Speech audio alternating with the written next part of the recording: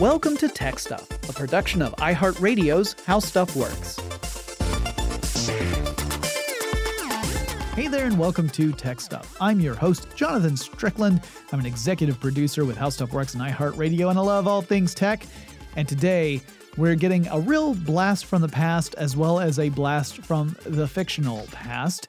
It is time for another classic episode of TechStuff, and in this episode, we're going to look at the speculative fiction subcategory known as steampunk, the aesthetic that was based on a history that never was, a history of brass and copper and steam that ended up never evolving beyond that technology, but influenced everything to come after it. And this has sort of gone through a little bit of a lull, I would say, over the last several years. For a while, it was very much in fashion, at least in the speculative fiction world and science fiction conventions and that kind of thing. You don't see it quite as much anymore, but there's still people who really cling to this and really enjoy it. I happen to be one of them. Just bought a pair of sunglasses that kind of fall into that aesthetic. So let's listen back on this episode, which originally aired on August 15th, 2012. So we wanted to talk about steampunk, and one of our sister podcasts, Pop Stuff, has addressed steampunk, but we thought we would talk about steampunk as well because we're doing this whole series of episodes about technology that you reinvent in some way so it is different from what it originally was, correct? Right. And steampunk is sort of an aesthetic approach to that. It's not confined solely to technology. In fact, I would argue that it originally was a literary genre or subgenre. Mm-hmm. And so let's kind of talk about what it is before we get into any steampunk hacks that we have seen and enjoyed on the interwebs. Yep. Okay. So you're familiar with some of the forefathers of modern science fiction. Wait, there are four? There's many more than that. Oh, you said four. But right, well, it's F-O-R-E. So Jules Verne. Right. Jules Verne, very famous author. H.G. Wells, another one. Yes. Jules Verne and H.G. Wells together produced a lot of work that kind of serves as an inspiration for the steampunk movement. Yes. And if they had actually worked together, Around the World in 80 Days could have been accomplished with a time machine, and it wouldn't have taken nearly as long. Around the World yesterday. Yes.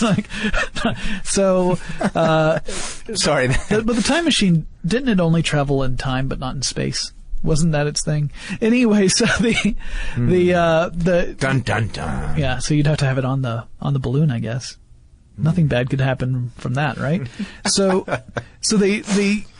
the aesthetic that Jules Verne and H.G. Wells kind of set is sort of what creates the foundation for steampunk. Steampunk in general takes a very Victorian era approach to technology. Yes. The idea is, what if during the Victorian era, tinkerers have been able to build some of the more complex electronics and machinery that we have at our disposal today, but with that Victorian aesthetic and the materials that they would have used during that era. So you get a lot of stuff with copper and brass and sometimes things like vacuum tubes and stuff like that, although vacuum tubes really are post-Victorian. But anyway, you get the lots of wood as well. A lot of these materials that you would find in Victorian furniture and things like that would be incorporated into this sort of technology of this fictional world, this world that could have been but wasn't. So the Victorian era that we're talking about is the late 19th century. Yeah. So around the 1880s. There's a lot of different literature that came out around that time, 1880s, 1890s, that really influences the steampunk aesthetic. So some of it is stuff that H.G. Wells and Jules Verne were writing. Some of it is stuff like Sir Arthur Conan Doyle, the Sherlock Holmes stories. Yes. That definitely influences a lot of the steampunk aesthetic too. It's not just technology, it's a lot of different things, but it's that feel, especially the feel that you would associate with something like London during this era. Although steampunk, I would say steampunk is kind of very much an English-influenced aesthetic or movement. Or at least Western European. Yeah, and the reason why I say English is because a lot of the steampunk stuff I see is based off Victorian fashion or colonial fashion, the stuff that was done during that late 19th century colonial era, like in India. So Right. you'll see a lot of steampunk that takes design elements from that as well. But the idea of creating this sort of science fiction world based on the Victorian era of technology is a little more modern. I mean, their inspiration comes from writers that were writing around that era, but later writers really kind of brought that back up, like William Gibson and Bruce Sterling, who wrote The Difference Engine. Right. Which kind of brought this aesthetic into the idea of, well, what if we take this basic form of technology and then go a different evolutionary path than what we actually in reality took. And so this created this sort of idea of neo-Victorian technology. And you really think about, you would have advances in certain areas but not advances in others, and it's really arbitrary where those advances are. So, for example, in a steampunk world, you might have the equivalent of personal computer devices, even handheld computer devices, although they'd probably be clunkier and made out of different materials than what our current ones are, but you might not have airplanes. Right. Because the blimps and dirigibles are incredibly popular with the steampunk crowd. Yes. It's this idea of this sort of world of luxury, and everything's a lot more takes up a lot more space than what we're typically used to. But I think the person who really kind of nails why the steampunk aesthetic is so compelling to certain people is Mark Frauenfelder. Yeah. Who was he's the editor-in-chief of Make magazine. Yes. And was the co-founder of Boing Boing. Yes. And he says, the Victorian era was the great age of the amateur, where non-professionals could contribute to the advancement of science, and because these amateurs were most often well-heeled gentlemen, great emphasis was placed on ornamental beauty in their equipment. So the idea here is that the average person with the right education would be able to make advances in science and technology. Right. Whereas today you're talking about really specialized, really advanced fields, right? Yeah. It feels like you have to be part of a much larger project often in order for you to make a big impact in those areas. It's not entirely true, but it's more true than not. So the Victorian era was a time where you could be on the cutting edge. You could be an average person with a good education and be on the cutting edge of science and technology at that time, and thus be able to make your own impact on it. So that is one of the reasons why it's so compelling. Also with the emphasis on ornamentation. So, yeah, it's funny that you would bring that up. Why is that? Well, I mean, one of the things that you'll find if you start looking for steampunk in a search engine on the computer, one of the first things you're going to find is clothing. Yeah. There are lots and lots of existing clothing that, I'm sure that people are really excited about because they really wanted to make lots of bowler hats but couldn't figure out why no one would buy them or top hats anymore. And all of a sudden they're going, ooh, now we have a Steampunk has steampunk really site. increased the demand for certain articles of clothing. Yes. Gloves and vests. Vests and pocket watches. Oh, yeah. Those Pocket kinds of watches things. are crazy. And some of these pieces of clothing don't necessarily have any added ornamentation to them. They may very well be essentially a Victorian costume. Right. But then you might have accoutrement, which makes that go beyond a period costume and turn it more into steampunk. Yes, for example, goggles seem to be extremely popular. Well, they almost a requirement with the steampunk costume. Yes, and I'm not making fun of anybody who does steampunk and likes goggles. It just seems that they're ubiquitous, and it's not. You think about the early people who were driving or flying. No, they wouldn't have a windscreen necessarily. Yeah, so you'd see they'd have their driving outfit where they had the gloves and the hat with the goggles to keep the dust out of your eyes. Very necessary. But the funny thing, and I I find this amusing, but not again, not in a making fun way. Just sort of a well, that's kind of funny sort of way. Some of the people who do who dress in the steampunk fashion embrace the clothing. Well, use unadorned goggles, just sort of the same kind of thing. But I've seen others that have really modified them with brass fittings and flares and things that really make them stand out, and they're very large. And it's kind of amusing to me because I'm going, wow, you're really going out of your way to draw attention to the goggles. Well, and they might have fun. They might have attachments where they have different filters, like it makes it smoke glass. Front. Exactly, yeah, like a magnifying lens that you can swivel in or out of the way. That's cool. Well, yeah, it's and again, there you have the idea of, well, the practicality would be if you are a tinkerer, then you would have this magnifying glass so that you could see the very small, intricate parts. Because you're doing all this work with your hands, at least in theory. Right. Now a lot of the people who are into steampunk do not necessarily make their own gear. No. But the folks who do take a lot of pride in it. Sure. Because again, these are works not just of technology or costume; they're works of art. There's artistry that goes into this. Although there are those who will say that there are plenty of people out there who are into steampunk who what they'll do is they'll get a costume, they'll throw on a pair of goggles. They might wear a necklace that has a gear on it, and boom, it's steampunk. Then there are others who will go into great detail on their costumes and incorporate these really intricate pieces of equipment, and even come up with very whimsical names for the things, because they're using that Victorian naming convention where it's almost like Lewis Carroll has named all of their items. Right. Where it's this odd. Nothing is a simple device. They're all going to be adorned with these very elaborate names. Like, for example, instead of saying a computer, you might say that it is a manipulator of random information, or something like that. Yeah, it's it's some variation on the difference engine, because actually that's a good example to say.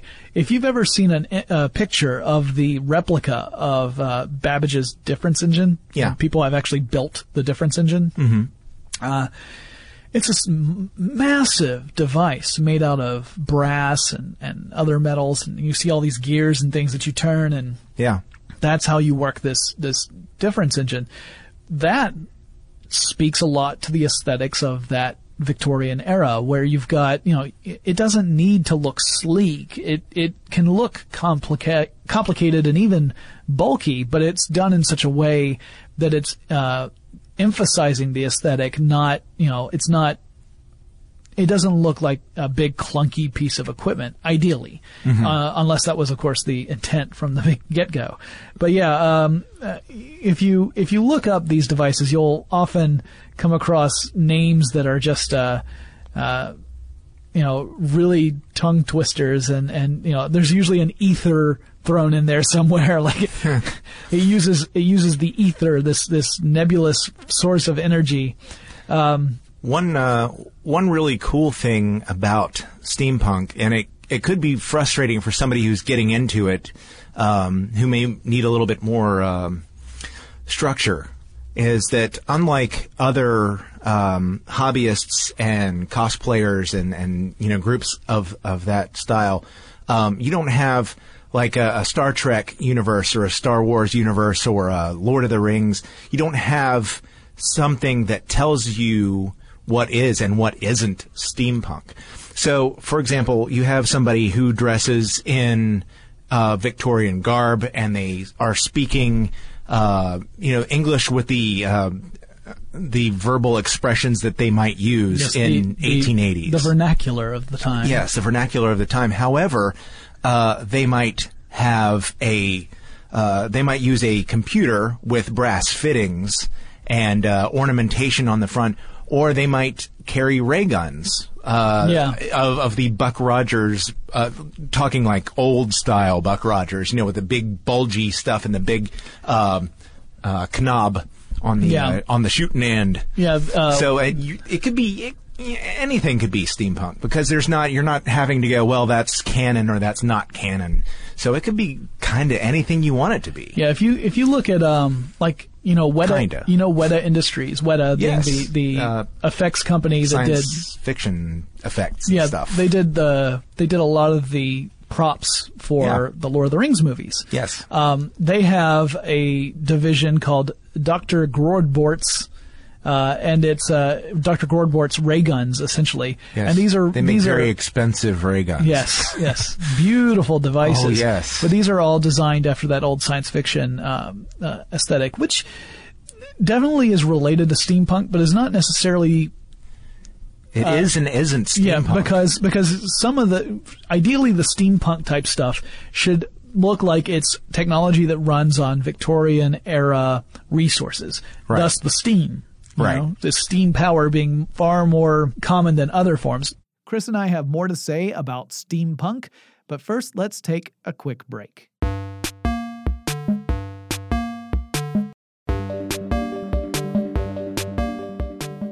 Now, there are other forms of this punk aesthetic, too. There's diesel punk. Yeah, I was going to mention that you had done something on that. Yeah, diesel punk is a slightly later era. It's usually like World War I era technology aesthetic. So the aesthetic is different. And you would argue that the whatever's running the technology is a different source of energy, but it's the same sort of idea that you're taking this aesthetic from a different time period and applying it to modern day clothing, electronics, all sorts of stuff. I have an example that I wanted to mention, something that I thought was really clever in the sense that a lot of the steampunk projects you'll see are not just beautiful, but are also equally impractical. Yeah.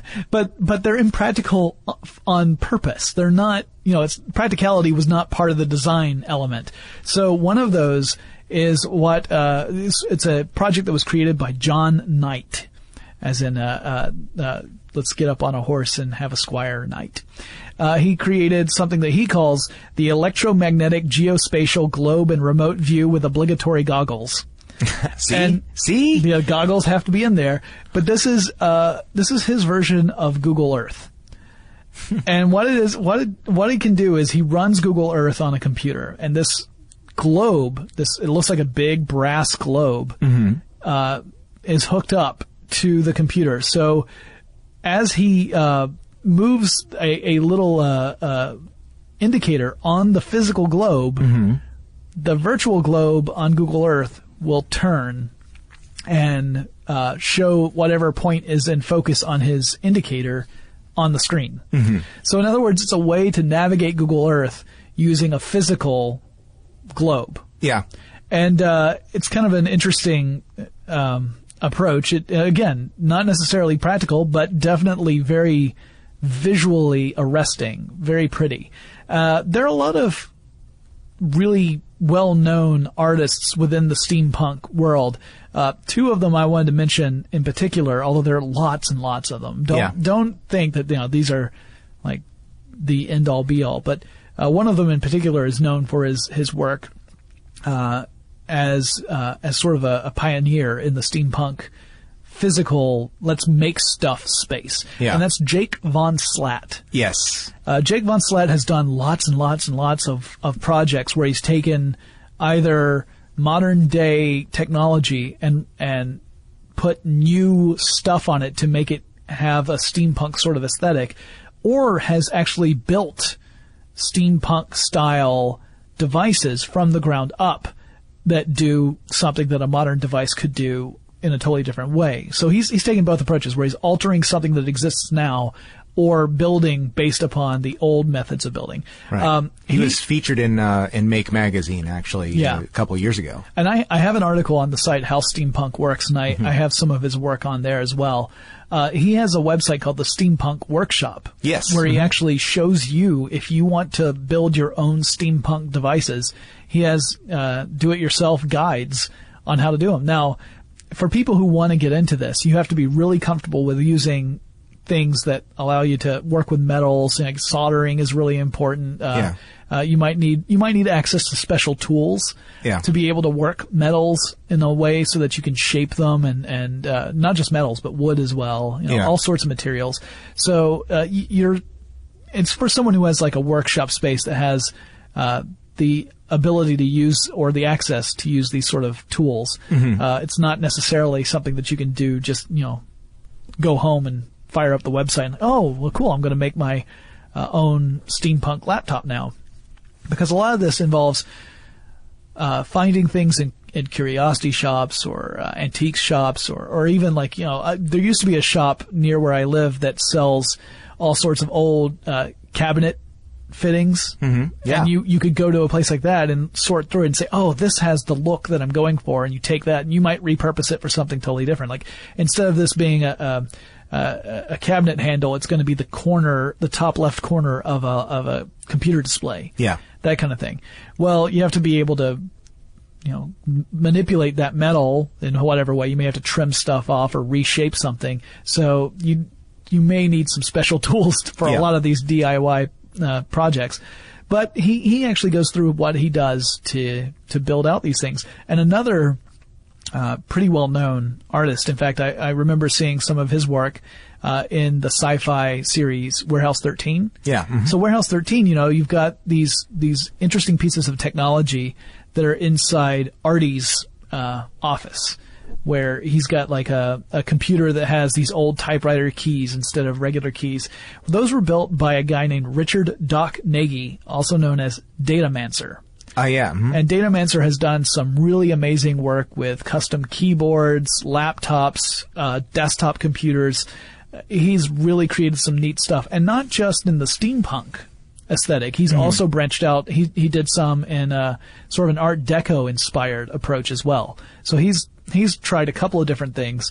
He takes commissions, and his work is really, really labor intensive. So they are expensive things to buy. Oh, yes. But on the other hand, these are devices that are made by hand from materials that are more expensive than plastic. So the expense is in not just the labor, but also the artistry that goes into it. So, you might sit there and think, oh my gosh, that's a $1,200 keyboard. I can't spend $1,200 buying a keyboard for my computer. But then you think, all right, when you factor in the materials that went into it, how much time was spent for him to track down all the different stuff that he used to make it, and also just the hours of work that he puts into it, then you start figuring, okay, now it's a work of art that I'm buying, not just a functional piece of technology. Yeah. Well, I mean, there are people who actually make their living modifying people's living spaces. I went to Modern Victorian, which is at modvic.com, and they basically remake people's homes into steampunk-like environments. Wood-burning stoves and portholes and things that you might see out of the Nautilus. Big gears that you would turn in order to open a door instead of a regular doorknob. Yes. I mean, just that kind of thing. And if you've got the either the ability to do it yourself or the wherewithal to pay someone who knows what they're doing, you can do that too. But just the creativity that's involved in doing that, and even something as simple as the keyboards that you see with the typewriter keys instead of computer keys. It's just kind of fascinating. I saw one computer desk that had pipes behind it, or at the back, where it made it look sort of as though the computer were sitting in as part of a pipe organ, and it was just kind of cool, the idea behind that. We haven't run out of steam yet. See what I did there? But before we get back into the discussion, let's take another quick break.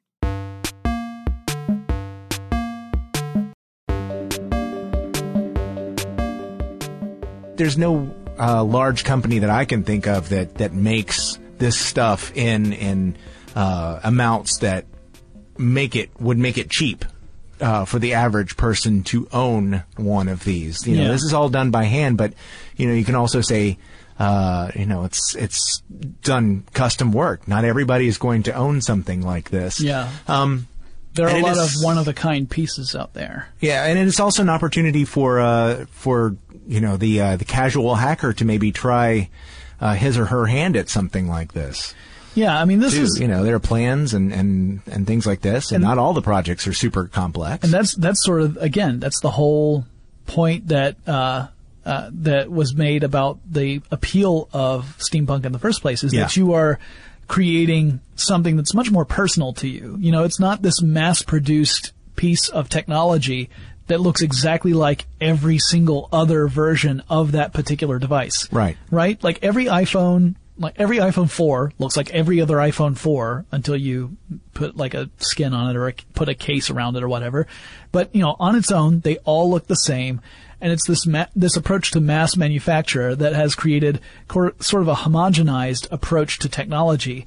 And this is kind of a rejection of that, saying, I want something that has more personality to it. It's just that this is a personality that evokes a very specific feel and era. Mm-hmm. So it's interesting because every year that passes, I think, okay, steampunk has got to, like, that fad has got to be on the decline by now, because there are artists who get into it and they're really, really active in it for a couple of years, and then some of them are saying, I really want to do other stuff. I had fun with that. It was great. Yeah. But as an artist, I want to grow, so I want to try different things. So I often expect to see that kind of trickle down to the general steampunk niche. Yeah. Like I was going to say general public, but really steampunk is a very specific niche of people.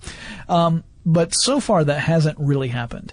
We'll have to keep our eyes open, because I find it a very compelling aesthetic myself. I really do like the look of it, and it does have an interesting impact on me emotionally when I see something that's been really well designed, and a very clever design. Because well designed and clever, again, doesn't necessarily mean that the device is practical. Sometimes the more impractical it is, the more enjoyable it is. Yeah, that's true. That's true. Well, it's a human thing, I think. And yeah, I am fascinated by alternate histories and anachronisms. The what ifs, if you will. Yeah. And just to imagine the what if, you have a steam powered world with the internet. How could those things go together? Handwriting messages and sticking them in pneumatic tubes. Right. Yep. My dad started writing a science fiction novel that was based in a steampunk type world, and sadly, it was one of those projects that they never completed. Yeah. But it was funny because when he was writing it, it was before steampunk had really become a thing. Yeah. Like there were some early examples in the genre, and I think had he completed it, it would have been one of the. It certainly would have been an interesting addition to the library of literature that supports this genre. Of course, we'll never know, because maybe one day he'll go back and finish it, but by then it's going to seem like he's, following a trend as opposed to being on the forefront of it. At least it's not another vampire book. It's funny you mention. It's the steam-powered vampires that really? Sparkle. No, not at all. Not even a little. It's a steam-powered vampire that sparkles in the daylight, but he gets invited to go to a wizard college. No, none with of werewolves. That's true. With werewolves. Right. I wonder how many more I can fit in there. There's a Chicago detective who's also a magician who shows up. No, none of this is true. And there's a good cop and a bad cop. Right. And that concludes another classic episode of Tech Stuff. Hope you guys enjoyed it. Obviously, since 2012, there's been a lot more stuff in the steampunk world, although you could argue it has been losing steam as of late. I don't see quite as much in popular fiction that falls into that category as I used to. I still see it now and then, just not everywhere. But if you guys have any suggestions for future topics, whether they involve speculative fiction or not, feel free to send them to me. The email address is techstuff@howstuffworks.com, or pop on over to our website. That's techstuffpodcast.com. There you will find links to our social media sites, so you can contact me that way. Or, pop on over to our online store. There's a link there over at techstuffpodcast.com. And every purchase you make at that store goes to help the show. You can get TechStuff logo t-shirts or coffee mugs or mouse pads or all sorts of stuff. And we have some fun designs over there. So go check that out. And I will talk to you again really soon. TechStuff is a production of iHeartRadio's How Stuff Works. For more podcasts from iHeartRadio, visit the iHeartRadio app, Apple Podcasts, or wherever you listen to your favorite shows.